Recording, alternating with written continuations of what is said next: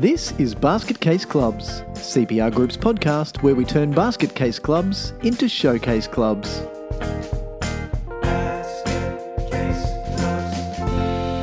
Hello everyone and welcome to another edition of Basket Case Clubs. We absolutely love talking about good clubs and where they've got to and how they arrived at the end of their journey, but for a lot of them, they did start out as basket cases.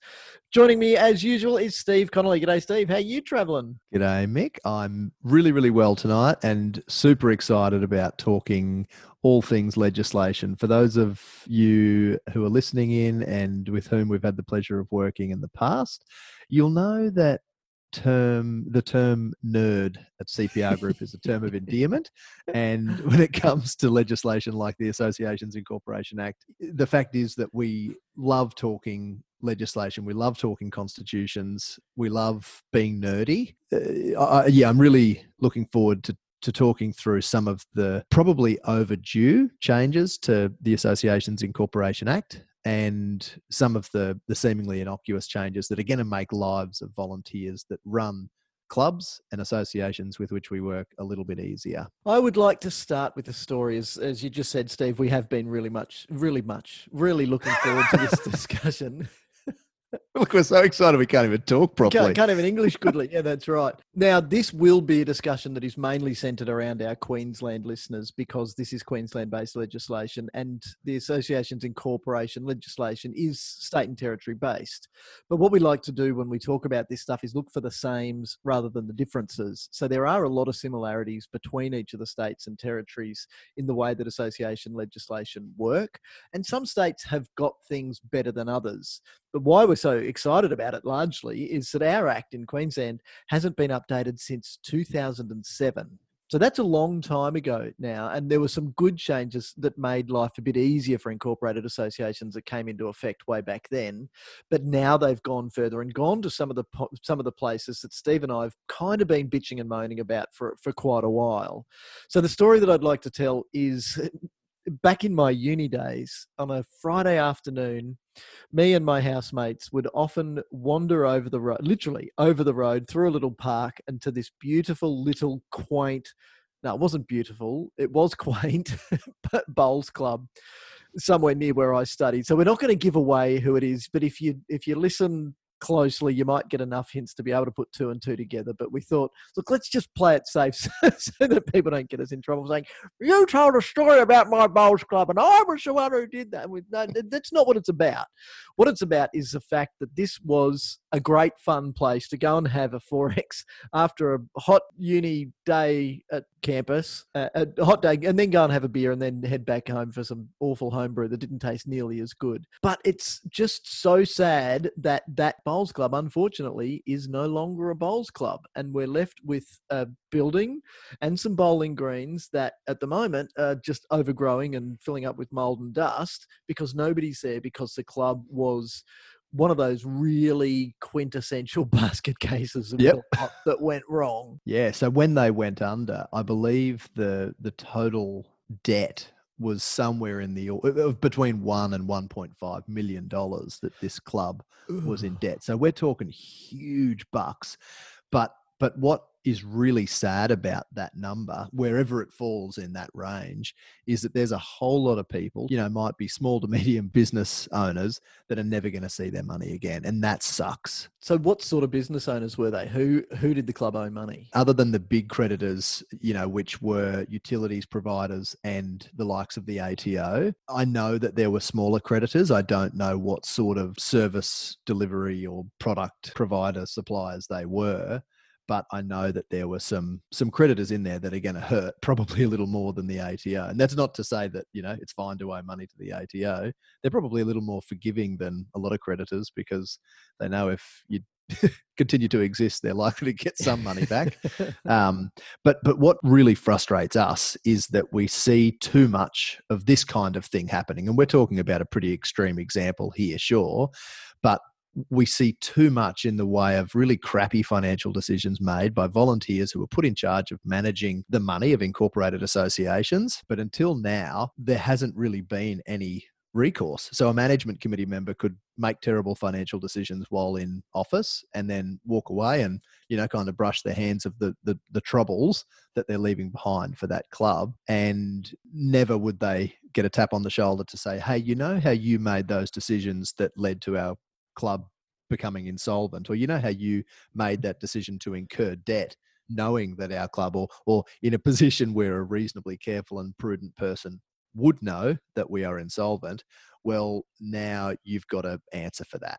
And that's one of the biggest changes that we're really happy to see in this legislation. And as I said, only during a meeting last week, we think that it's probably overdue. That one particularly, because insolvent trading is so, I was going to say frowned upon. It's worse than frowned upon. It's just such a big naughty no-no. And it's because of exactly what you said. If you make a purchasing decision knowing that you are not able to pay your debts if they fall due, then you're culpable for that. And you shouldn't be able to hide behind the protection of incorporation like in Queensland we've been able to. And other states have had this right for longer, and obviously corporations legislation has had it right all along. But that puts little businesses in jeopardy. And as you just said, some of the suppliers will have been mum and dad type businesses that have made a supply in good faith to that bowls club.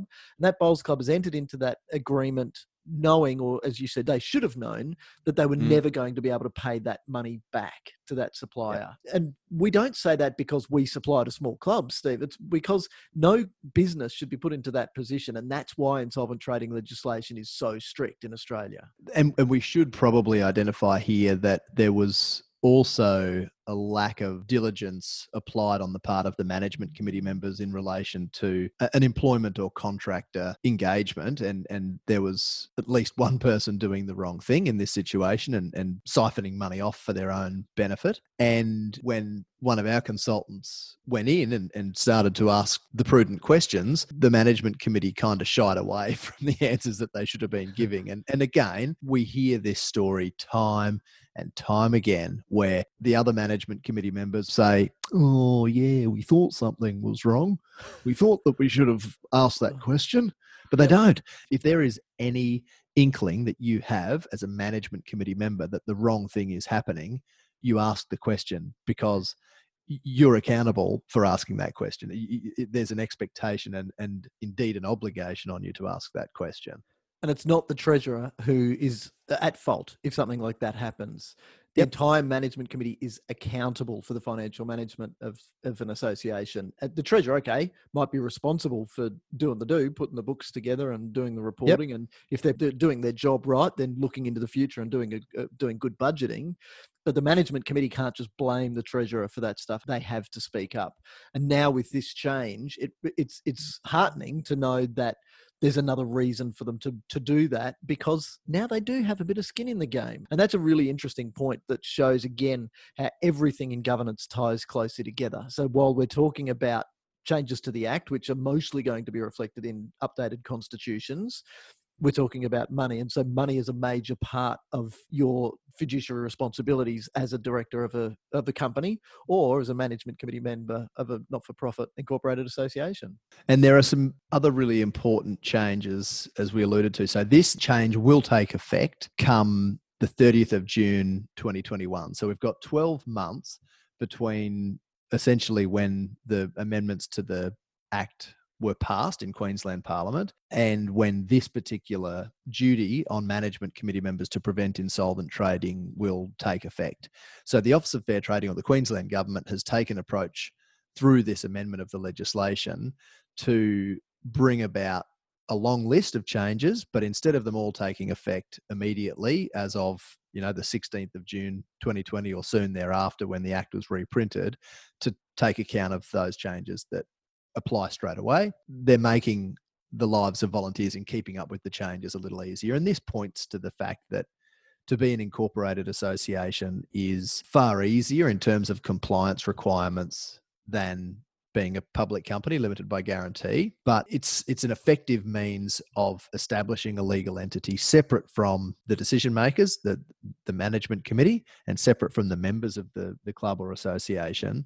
But this is some really important change that, in line with the other legislation around the country, puts a greater degree of responsibility onto the decision makers. So some of the other changes that'll take effect, some of the changes that take effect straight away include things like the fact that your rules don't need to provide for general meetings to be held by technology. I wonder why that's I wonder why. Working from home.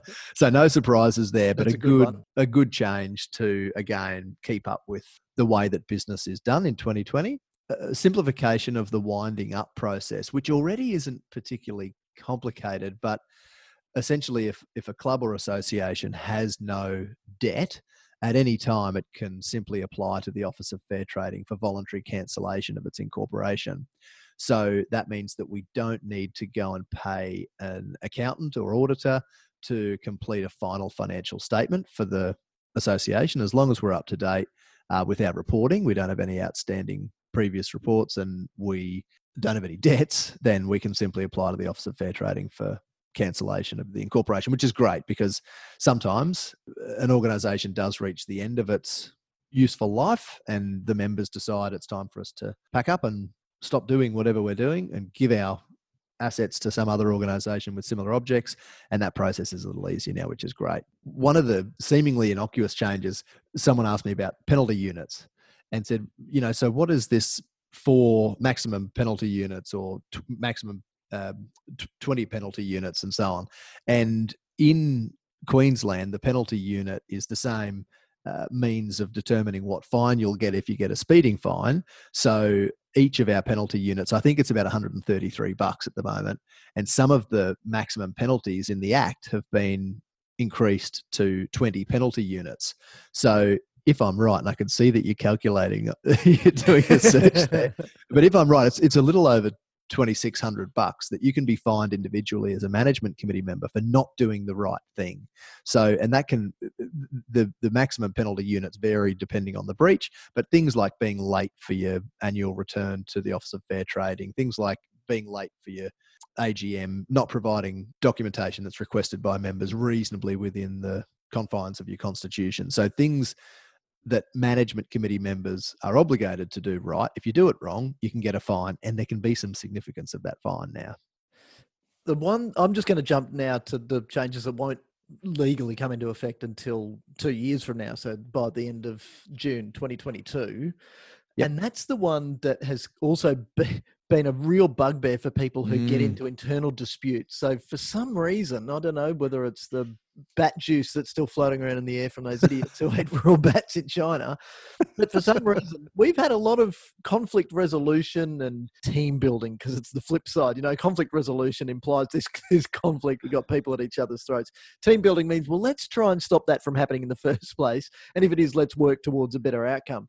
But the problem is that if you've got an internal problem, and even if that's some mistake that your management committee has, mistake or something malicious that they've done wrong, and you've got a problem with it, you can ring the Office of Fair Trading or whoever it is in all of the other states and territories and complain all you like. But all they're going to do is say, no, that's your problem. You've got to sort that out. So even if they've breached the Constitution, which is directly linked to the Act, that fair trading's not going to step in. If they want to escalate it, there's no court of arbitration. It's straight to the Supreme Court. And every time we read about it, it's costing each side north of $35,000 a pop. So is it really worth? I loved that story about the lady who apparently served recycled coleslaw at another bowls club. And she didn't, but that was what people had said. A plate of untouched coleslaw came back and she served it up. That's not what happened. But that was fought in the Supreme Court. And that cost both that couple, the lady and her husband, and the club, 50 odd grand a piece. Was it really that valuable that they would invest $100,000 fighting coleslaw? So, what I love about that is that you spend tens of thousands of dollars to gain readmission, court-ordered readmission to an incorporated association that has an annual membership fee of $100. Yeah, and they did. Can you imagine how icy it would have been? Oh, she's back again. Do you know what that cost the club? So, Steve, tell us about how that's going to change. What we're going to see from, as you say, June 2022 is a requirement for Not to incorporated reserve associations. coleslaw. Not to reserve coleslaw. No, thou shalt not reserve coleslaw, even if it's untouched. 8 of the Act. So there will be an obligation on incorporated associations to include in their constitution or rules an internal mediation, internal grievance procedure, which must provide for mediation. So this is the sort of stuff that we've, in the last decade or so, seen included in national governing body member protection policy documents, where there is typically an avenue for mediation, and really good dispute resolution has as one of the important principles dealing with an issue at the lowest possible level. And that is what the government are trying to achieve here. They're trying to have little disputes that are internal to an incorporated association dealt with at that level, rather than people having to spend tens of thousands of dollars, as you say, to go and fight it out in the Supreme Court, which, let's face it, is a bloody waste of time for the Supreme Court. They've got far better things to be arbitrating on than that. Yeah, look, and that's all really important because for the most part, there's no definition of a way to solve a dispute or a grievance in a constitution or in a set of rules in Queensland. And that largely is where the problem arises.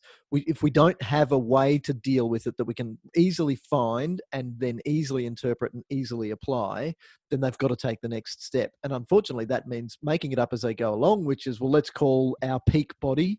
And how many times would Bowls Queensland or Bowls Australia, for instance, been asked to step in to adjudicate on those matters? Yeah. And for them to say, actually, guys, that's your problem, and you're either going to have to sort it out or take it to your government. And then they go to the government, and Fair Trading says, we thank you for your inquiry. However, you need to escalate this to the Supreme Court. So it's really good that, as you say, let's get in at the lowest level and try and fix things quickly. Because just to read that, to say, right, Myrtle's got a problem with Ian, and that one's on one side and one's on the other side. One's the goodie and one's the baddie, and it depends where you sit, who's who. But if there's nothing that says, to start with, you guys need to get in a room and actually talk about it. Because if you don't do that, we're not going to the next step. So that's really important and can be amazingly successful, especially if you can then have a good mediator, somebody who's experienced in being able to understand how these people have arrived at the positions that they have. So they're really trying to get the underlying interests in people taking the reasons that people have taken the positions, rather than focusing on the positions and people just being at loggerheads the whole time. It's always so emotional, isn't it? Yes. Always such because we're people, Steve. Yeah, but then we see, and this is something that we've touched on a couple of times previously, but people really, I think for the main part in clubs, try to do well by the organisation and improve it for them having gotten involved. But so often someone else in the club disagrees with their point of view. And or their interpretation of what's best for the club. Yeah, and then over time evolves this strong position that each of those parties take. And I think eventually it can, and we've seen it turn into just almost like a vendetta, where anything that, especially if two of these people are on the management committee, where they'll just disagree with one another for the sake of disagreeing with one another. And it's any politically charged environment, we're going to see that. I'm thinking to, the times I've been in council chambers during heated debate. Or watch Question Time when they behave like kids. I was going to say that. Wouldn't have been honest, because I have far better things to do than watch Question Time. But often it's the distance that makes those grievances get so much worse. If the people just stopped being in their own echo chambers with their own side of the argument and actually got into a room like this will now be required of them, then hopefully it'll mean the grievances do get resolved far quicker and they don't escalate to the point of bringing a bowls club unstuck. So a lot of the other changes that we're talking about and that are coming into effect with the changes to the Act beautifully align with the 4 key duties of directors in any organisation. So the way that we define them, if we use the proper terminology, is the duty to act in good faith and for a proper purpose. Number 2 is the duty to act with reasonable care, skill and diligence. Number 3 is the duty not to misuse information or position. And number 4 is the duty to disclose and manage conflicts of interest. So when I'm in a workshop scenario, I summarize them a little bit easier than that. I summarize them down to 3, and I say, you've got to act with diligence, you've got to act in the best interests of members, and you've got to act within the law. So that kind of does summarize the 4 of them. But if you look at the changes that are coming into effect, like not to profit from position is one of the changes. Well, that's beautifully aligned with, what number was that? That was number 3, the duty not to misuse information or position. So I'm not allowed to learn something by being involved as a management committee member or a director or whatever you call me, and learn some information about what's going on that I can then use for personal financial gain or for the financial gain of one of my close family members. Then if you take that to the next step, if I do have an interest in a contract, for instance, that this club's going to sign. So a simple way to think about that is, let's take a bowls club that's going to build a new shed. If I'm on the management committee and you are my brother and you sell sheds, then I could give the contract to you, and that's fine for the club to enter into a contract with you, but I have to declare an interest in that contract because you're my brother and you would stand to financially gain if the club was to purchase and have a shed installed by you. So what's really interesting, quickly to jump in there, is as well as any material personal interests needing to be declared at the management committee meeting at which the management committee is going to be considering the decision in which you have a material personal interest. A material personal interest also then needs to be declared at the next general meeting of the Incorporated Association under these changes, which is really promoting transparency and accountability of the committee, isn't it? It is, yeah. And wouldn't it be good if we'd had these sorts of laws in local government? Yeah. Oh, wait, we do.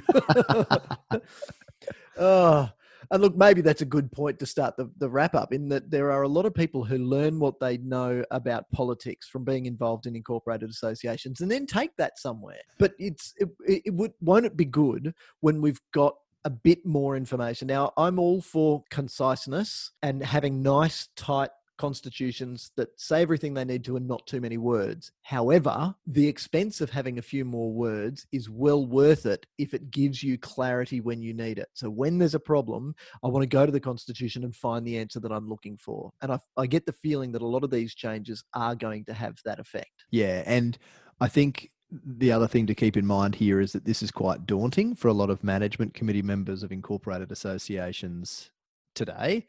And we're really touting the message to people in those positions. Don't be fearful. This is really just ensuring that incorporated associations in Queensland have to abide by the same good governance, good business principles that everybody else has to abide by. So don't be fearful. We're certainly here to hold the hand of organisations and their volunteers that want to do the right thing. And the Office of Fair Trading really are there to help you as well. They're not. You were going to say something else then. You just didn't know what I was going to say, did you? Get from them. No. Hanging on every word. Well, I really hope that this means that all of the officers at Fair Trading actually learn what they should know and then can actually answer questions correctly the first time, rather than leading people down completely up the garden path. Okay, so wrong direction. I was going to ask you for your one thing that people can do now to get ready for all of these changes. So it's don't be scared. And the one that I'll add is, when you make the change, even though the rest of these things won't come into effect for a year from now or 2 years from now, let's do it all in one go. So I reckon take this opportunity now, even though you don't have to have a grievance procedure in your constitution. If you're going to do a new constitution now, let's just bung it in. If you're going to do a new constitution now, let's just ditch the bit about the common seal. Really? Do you even sign anything under seal? So the fact that it's now optional for you to have one, great. You should already have a good section in there about conflicts of interest. You should already be acting as per these 4 duties of directors and officers all the time. So just to add all of those things in one go, I think is far better, because then you start to get the benefit of all of these changes without having to wait another 12 or 24 months. And then go through the process of having the amendments adopted at a general meeting, submitting them to OFT, spending a bit more money then. Yep. Agree completely. It's right to do it now. And that's certainly what we're doing with all the constitutions that we've been writing since the 20th of June. We're incorporating all of these required amendments. And what's great about that is it provides an opportunity for management committee members to educate themselves now about those things that are still 12 or 24 months away from taking effect. Yeah. And look, that's actually the most important thing about a constitution review, I think, is not the document that comes out of it, because the document that comes out of it at the end is just words on paper. I think that it's actually far more valuable to go through the process and be engaged as you do. So if you do want to get help writing your constitution, come to us rather than going to a lawyer. I think now I've got some very good friends who are lawyers and some very good friends who are studying law, and that's great. However, a lawyer is looking to the law. We look to the people, and it's far more important to understand how your constitution affects the people that comprise your organisation, and don't just think of the organisation as a thing unto itself, which it is legally. It's a legal entity, but it's made up by people. So the constitution should support what those people are trying to do. So that's why plain English is really important, and clarity even more so. Yep. And we love nothing more than writing constitutions, so don't go to anyone else, come to us. Perfect. Steve, as always, it's been an absolute pleasure to talk about constitutions with you. Here we are again, finding ourselves with another excuse to talk about constitutions and skip down the hall clicking our heels together, hey? Yes. Yep. Likewise, thanks very much for the opportunity to talk legislation on top of constitutions tonight, and I look forward to catching up again next week. Excellent. Thanks, Steve. See you then.